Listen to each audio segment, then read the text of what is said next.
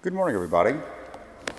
For those who don't know me, my name is Father Bryce Sibley. I'm actually a priest of the Diocese of Lafayette. But as of about 3 weeks ago, I am assigned as a professor of moral theology over at Notre Dame Seminary. And so for the past 11 years, I actually served as pastor and chaplain over at the University of Louisiana, the Raging Cajuns. And so it really is a joy for me to be with y'all here this morning, back in a role as a priest, working and preaching in a parish. What I want to do today is focus on one figure that's always sort of jumped out at me in today's gospel. And that is the figure, the person of the boy, the one who has the fish and the loaves. It's sort of strange. He's just sort of there with his food, arguably for himself or for his family. And it's from this base of fish and loaves that belong to this boy that Jesus multiplies the fish and the loaves in order to feed the massive crowd. And as I was reflecting on this, the boy and his role, I remembered a quote from Mother Teresa, St. Teresa of Calcutta, and it's one of her most concise but most powerful quotes, and she has a lot of them. And it goes like this, quote, "I belong to Jesus. He must have the right to use me without consulting me," unquote. That Jesus has the right to use us without consulting us because we belong to Christ. We belong to him because of our baptism. We belong to him because of our devotion to him. And so here's what exactly happens. This young boy was used, the food he had was used to feed the crowds, and we see no evidence of Jesus consulting him, of saying, "Hey, is it all right if I use this food? Can I procure this from you?"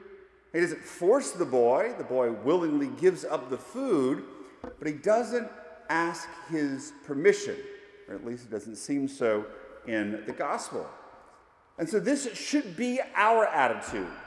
Lord, all that we have is yours, and you can use what we have, you can use us without asking our permission because we belong to you. However, this is not always our response. Quite often, they're one of two different extremes that we have as Christians and as Catholics. The first is to just sort of go through the motions with our faith, particularly for those of us who maybe were born Catholic, cradle Catholic. We've done it all of our lives. We love Jesus, we give our lives to him, but it's easy for us to just go through the motions. And we forget that we have to make an act of the will. To sometimes say, "Yeah, Lord, I know I've always been Catholic, but I do give you permission. I want you to take control of my life and be willing to use me without consulting me." On the other hand, there are those of us who like to serve Jesus, but on our own terms. Maybe when it's convenient for us, maybe in the way that we want to serve, and not necessarily the way he wants to use us. And so we have got to learn to let go of control. We can't control our destiny. We can't control the way the Lord will use us or the gifts that we have. And so as a result, we need to say, "Lord, I give you permission. I ask you and want you to use me without consulting me, and I'm not going to try to control my own destiny." But as we look at the gospel, and as I sort of reflected on it more, we see that this, as important as what I've just said is not exactly what happens. It's not exactly so much that Jesus uses the boy without consulting him, but the fact is it seems at least that the boy who provides the food has no idea what's going on. He can't imagine that he would think that Jesus is somehow going to feed the whole crowd with this paltry sum of fish and loaves. And even if he did, he wouldn't know how Jesus intended to do it.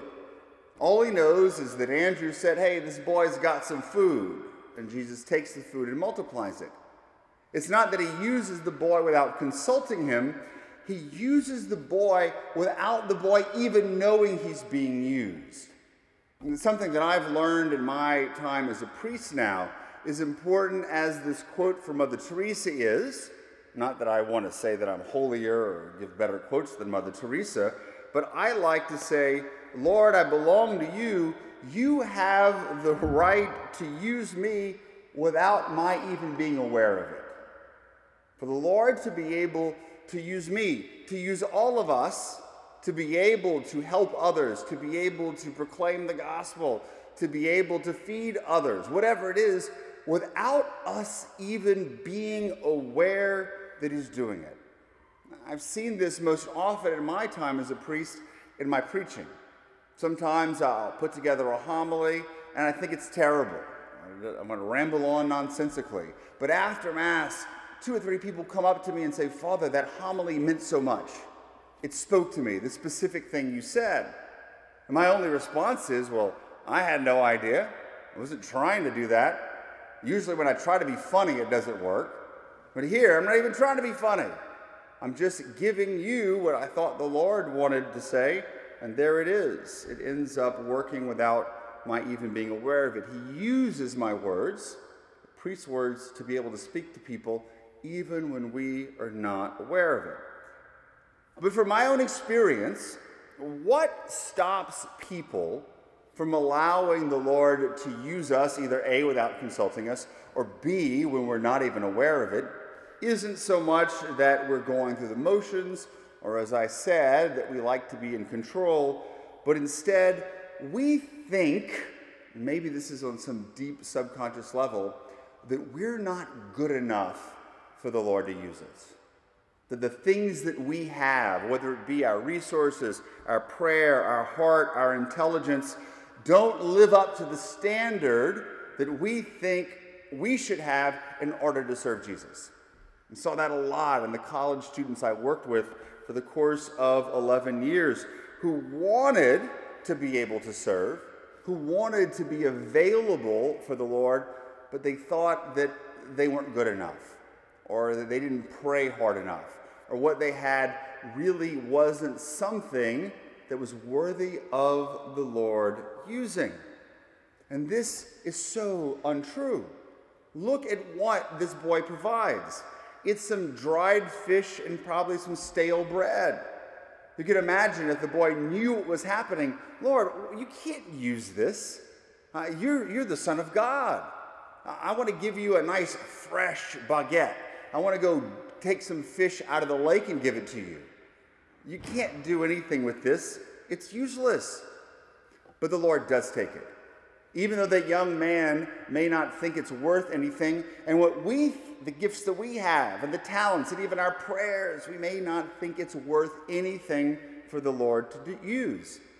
But look what he did with this. He fed the whole entire crowd. What we have is worthy as long as we are willing to put it at the Lord's disposal with love. He sees our intention. He sees that we want to do the right thing, that we want him to be able to take control of our lives. So even though what we have to offer might be very, very small, he not only can use it, but is so appreciative. Imagine a parent whose kid comes up and gives the parent a gift. Maybe your children did this at some point, and the kid just picks up some wildflowers and gives them to you.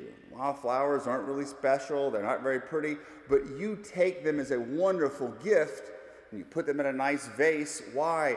Because you see the love your child had in presenting this gift to you. It's the same way the Lord works in our life. And in conclusion, the greatest example of this, of us taking something so small and seemingly meaningless and giving it to the Lord and him taking it and transforming it, is what we do at every Mass. We present the bread and the wine. It's some nasty unleavened bread. It doesn't have any really good taste. And the wine is not a really nice Cabernet that you're going to get at a good restaurant. It's some sweet wine that generally tastes pretty nasty, in my opinion at least. But still, the Lord takes that. And what does he do? He turns it into his body, blood, soul, and divinity, his very self, sacramentally present under the appearance of bread and wine, so that he can feed us with his body, blood, soul, and divinity. And so notice that the same way with the boy, we give the Lord our gift, he transforms it, and then in turn, whether we realize it or not, it comes back to us.